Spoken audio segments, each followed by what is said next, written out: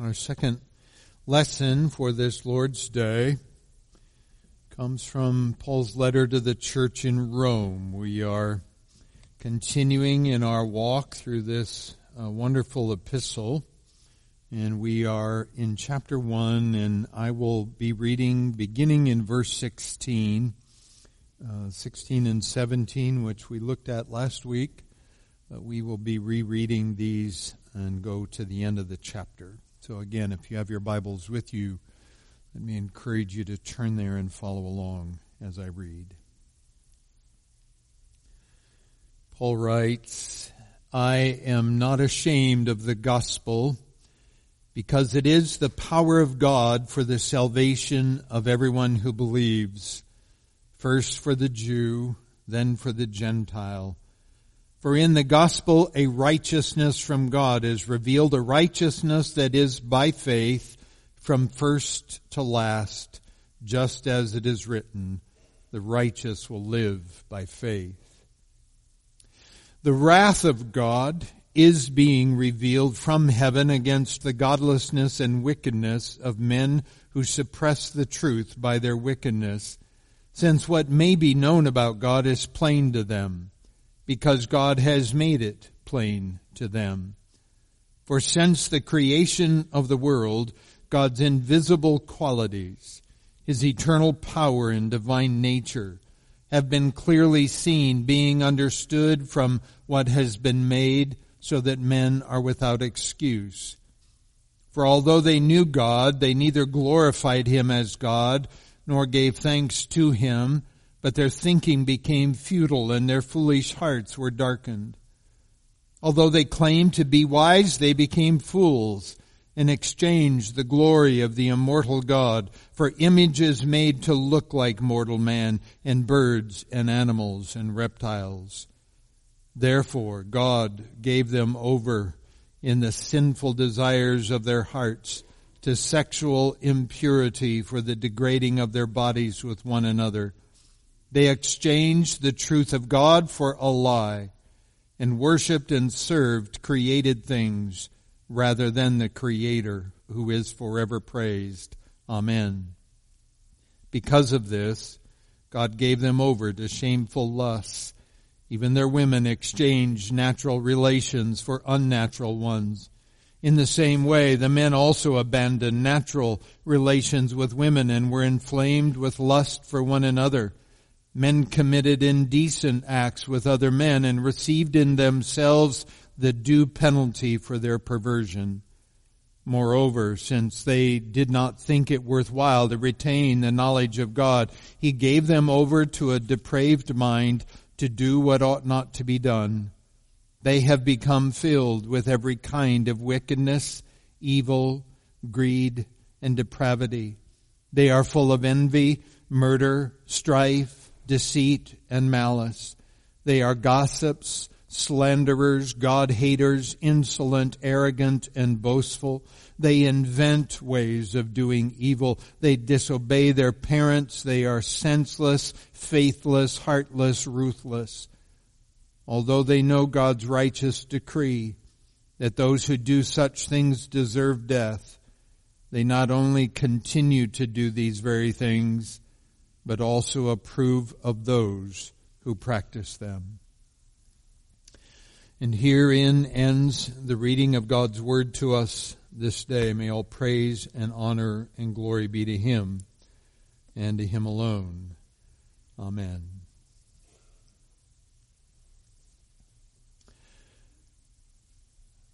Last week we spent a good amount of time on verses 16 and 17 because, as we said, this is the summation of the entire letter to the Romans.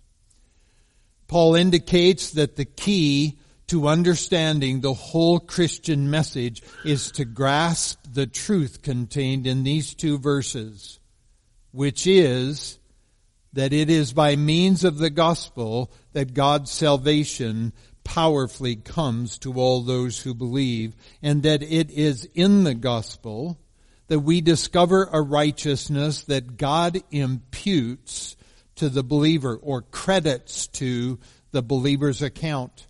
A righteousness that is of God, which is fully acceptable to Him and satisfies His righteous indignation because of our sin. This righteousness is the righteousness of Christ Jesus, the Son of God, and it is by faith that His righteousness is credited to us.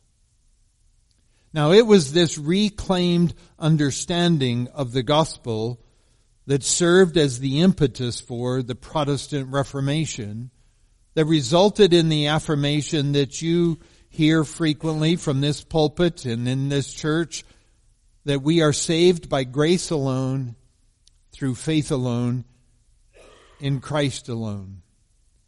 That is, there is nothing within any person that causes God to show them favor, but it is by God's grace alone that the Spirit of God regenerates someone to salvation.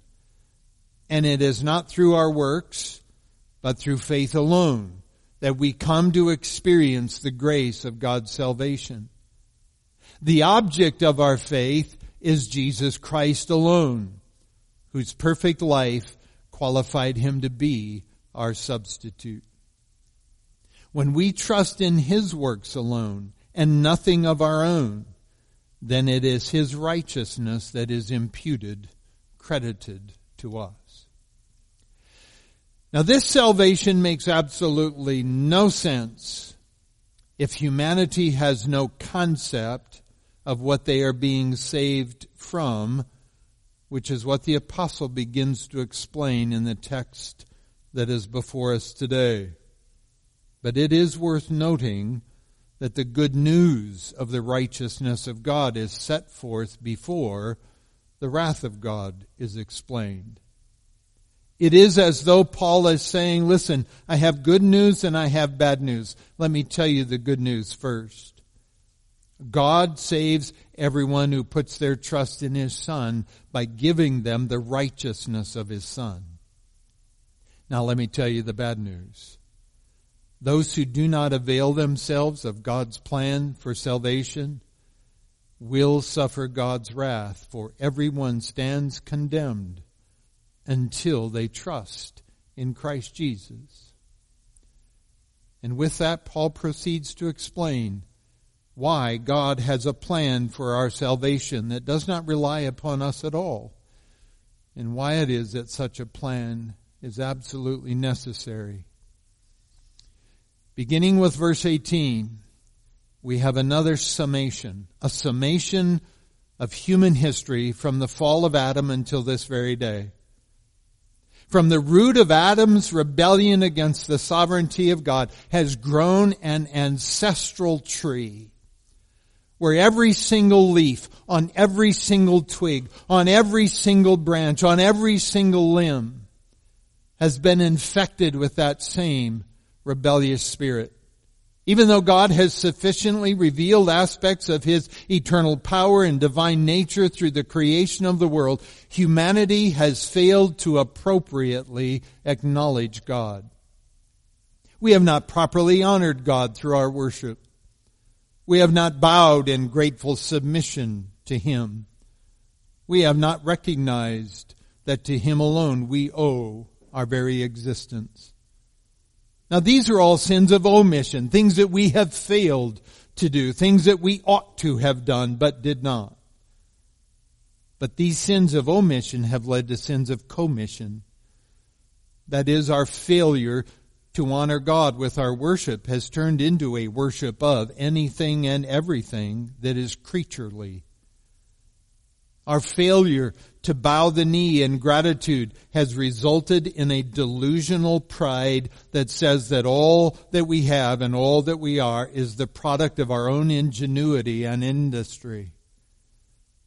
Our failure to recognize God as our Creator has led to a pervasive lie that argues that God does not exist, and we have intentionally replaced God with something that we call fate or chance or luck.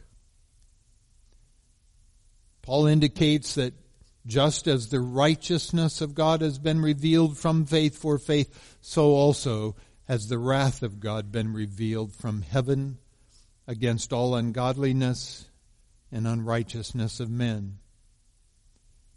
Now we could spend a lot of time exploring the many and varied ways in which God's wrath has been revealed, but there is perhaps no greater revelation than the simple fact that all men die.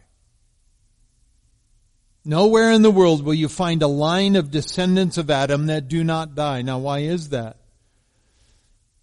Because God said, the day that you eat of the fruit of the tree, you shall die. And this is the spiritual truth that materializes to one degree or another with every sinful act. It isn't simply that there is a day of judgment coming, but rather it is unfolding even now, giving the world fair warning of an even greater wrath that is to come. Now, what does Paul mean by the wrath of God? Well, we make a horrible mistake when we equate the wrath of God with the wrath of man. For the wrath of man is typically understood to be an irrational, emotional outburst of uncontrollable anger and rage. But the wrath of God is not a divine hissy fit. There is nothing about the wrath of God that is irrational or emotional or uncontrolled. Quite to the contrary, God's judgments are entirely rational. They are dispassionate. They are perfectly measured. They are wholly righteous. One commentator has defined God's wrath as his settled indignation. In other words, in the face of humanity's rebellious behavior, God has patiently endured our sin, delaying the full day of wrath or the day of judgment, being exceedingly gracious towards us, but by providing us with every opportunity to come to faith in Christ and thus escape God's eternal righteous judgment. And you see, this is what we are being saved from. God. God's righteous judgment. God is seeking to save us from himself, from his wrath. God is offering a salvation that in the end prevents us from being subjected to that eternal punishment. Now notice what Paul says here. For the wrath of God is revealed from heaven against all ungodliness and unrighteousness of men. Because we make another horrible mistake when we fail to understand that little word all. Because this verse should dispel any thought that there is such a thing as a little white lie, as though there is some level of sin that is acceptable in the sight of God and will escape his righteous judgment. God's holiness hates sin. Every sinful word, every sinful deed, every sinful thought provides evidence that we possess a radically sinful nature that justly deserves the wrath and the judgment of God. As the psalmist declares, the fool says in his heart, there's no God. And then he goes on to say, they are corrupt. They do abominable deeds. There is none who does good.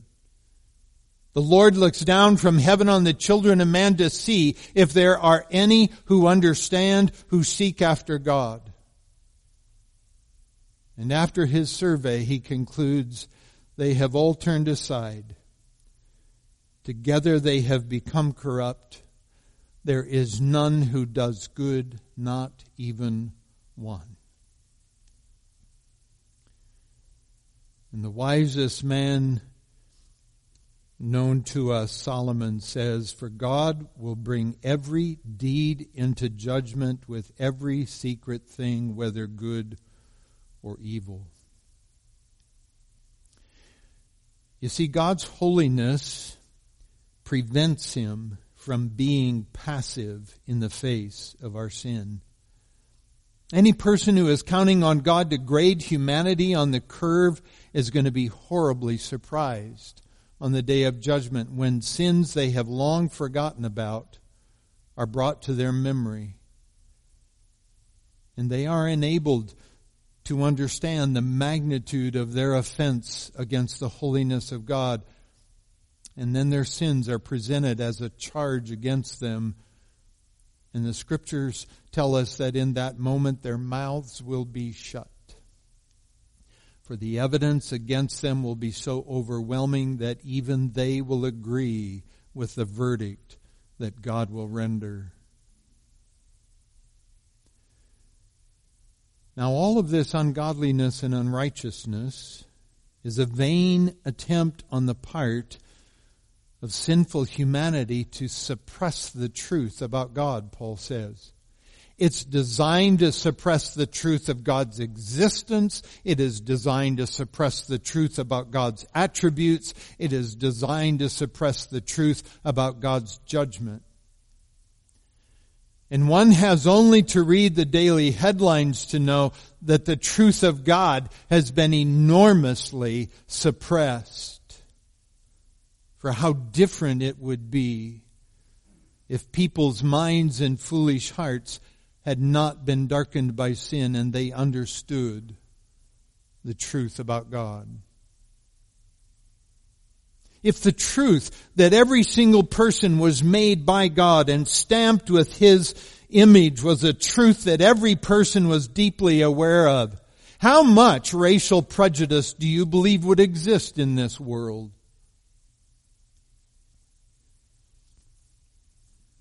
How many people would be murdered every year if perpetrators realized that they were killing an image bearer of Almighty God? How many wars would ever be started or war crimes be committed? Would Roe v. Wade have even been a thing if every person understood the truth that God was at work knitting each person together in their mother's womb? Would young people be so deeply confused and conflicted over gender identity issues if they understood that God had made them and they could sing with the psalmist, "I praise you, for I am fearfully and wonderfully made. Wonderful are your works. My soul knows it very well." Or if the truth that God providentially provides for all of His creatures, that His rain falls upon the just and the unjust, that even the birds of the air are supplied with all that they need, and that we are more valuable to God than the birds. If the truth of God's providential care of His creation was not suppressed by our ungodliness and unrighteousness, but was generally known, what impact do you think that might have upon crimes of greed in this world? Would anyone be talking about climate change being an existential threat to the world if they knew that God had His finger on the earth's thermostat? Would there be panic over stormy skies or times of drought if people trusted in the God of the Bible? Would we take refuge in His promise, "Fear not, for I have redeemed you. I have called you by name. You are mine. When you pass through the waters, I will be with you. And through the rivers, they shall not overwhelm you. When you walk through fire, you shall not be burned, and the flame shall not consume you. For I am the Lord your God, the Holy One of Israel, your Savior." If people knew that and believed that, do you suppose supply chain issues would even be on our radar? Or if people knew the truth about God's righteousness, that a day of wrath was coming, that a day of judgment was on the way, what impact do you think that would have upon our world? You see, since the beginning of our existence, there has been an assault on the truth about God. Even though the episodes of God's judgment falling upon nations may have given people pause, it has not been long before those moments were shrugged off and people returned to their unrighteousness and ungodliness. So even when God has graciously provided glimpses into his divine attitude towards men's sins. The hardness of our hearts has caused us to either ignore the warning or to erroneously conclude that God will not render a final judgment. In the Apostle Peter's second letter, he raises this issue when he speaks of those who ask the question, where's the promise of his coming? For ever since the fathers fell asleep, all things are continuing as they were from the beginning of creation. And Peter indicates that those who draw that conclusion are deliberately overlooking history as well as the fact that God's timing is not our timing. God is eternal. And he will return when the very last one of his sheep has been gathered into the fold. But not only do the unrighteous miscalculate and think that God's not coming at all, they mistake God's kindness for what it is. A gracious opportunity to respond to Christ in faith. It's the old saying, give them an inch and they'll take a mile. And in this case, instead of taking advantage of the opportunity to repent and believe, they use the opportunity to sin some more before the deadline arrives. We will see this next week when Paul writes of these. Do you presume on the riches of his kindness and forbearance and patience, not knowing that God's kindness is meant to lead you to repentance? So what becomes of those who are focused on suppressing the truth by their unrighteousness? 3 times in this passage, in verses 24, 26, and 28, Paul declares that God gave them up. God gave them up in the lusts of their hearts to impurity. God gave them up to dishonorable passions. God gave them up to a debased mind. And the word Paul uses means that God delivered them over or handed them over to these things. All of which went undetected by them. And this is part of the wrath of God. As we said a moment ago, God is not passive in the face of our sin. People will receive in themselves the due penalty for their error. And this is the trouble with sin. By refusing to respond to the light of God's truth, by repenting and continuing instead to pursue sin, God allows men to have what they clamor for. But in so doing, the consequence is a foolish and darkened heart and mind.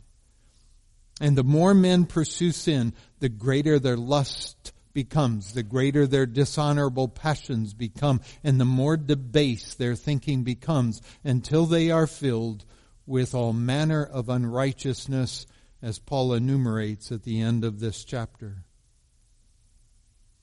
How often have you seen someone engaged in what we would describe as self-destructive behavior? And how often have you thought, why don't you just stop? Have you not looked in the mirror? But you see, there's only one who can rescue us from our sin and the darkness that envelops the mind. And that is God, who offers salvation by means of faith in his Son. Apart from him, there is no hope. But you know, the most difficult cases are not the meth addicts living under the interstate bridge.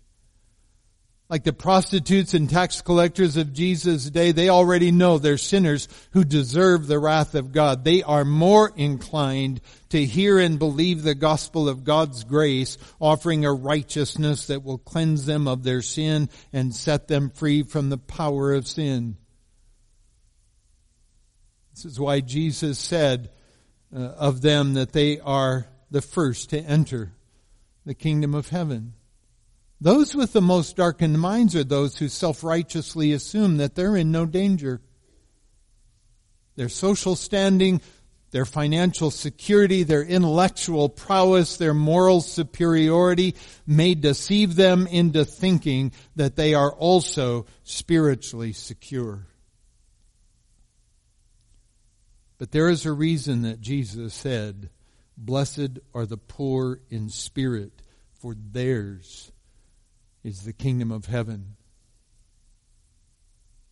We will not throw ourselves upon the mercy of God if we do not understand the depth of our own sin. We will not turn to Christ in faith like the thief on the cross if we cannot admit that we justly deserve God's wrath.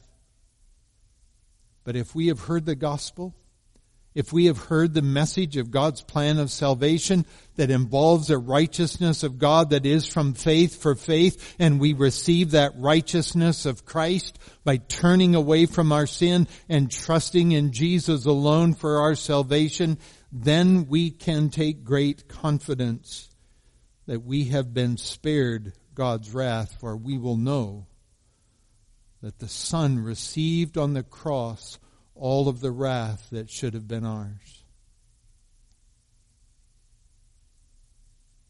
Let me ask you this morning, have you come to that point? Have you looked in the mirror and seen the depth of your sin and your need for the Savior? If so, and you have never decided to follow Jesus, then I invite you to commit yourself to Him even now in this hour and turn from your sin. Let me invite you to bow your heads with me that we might pray together.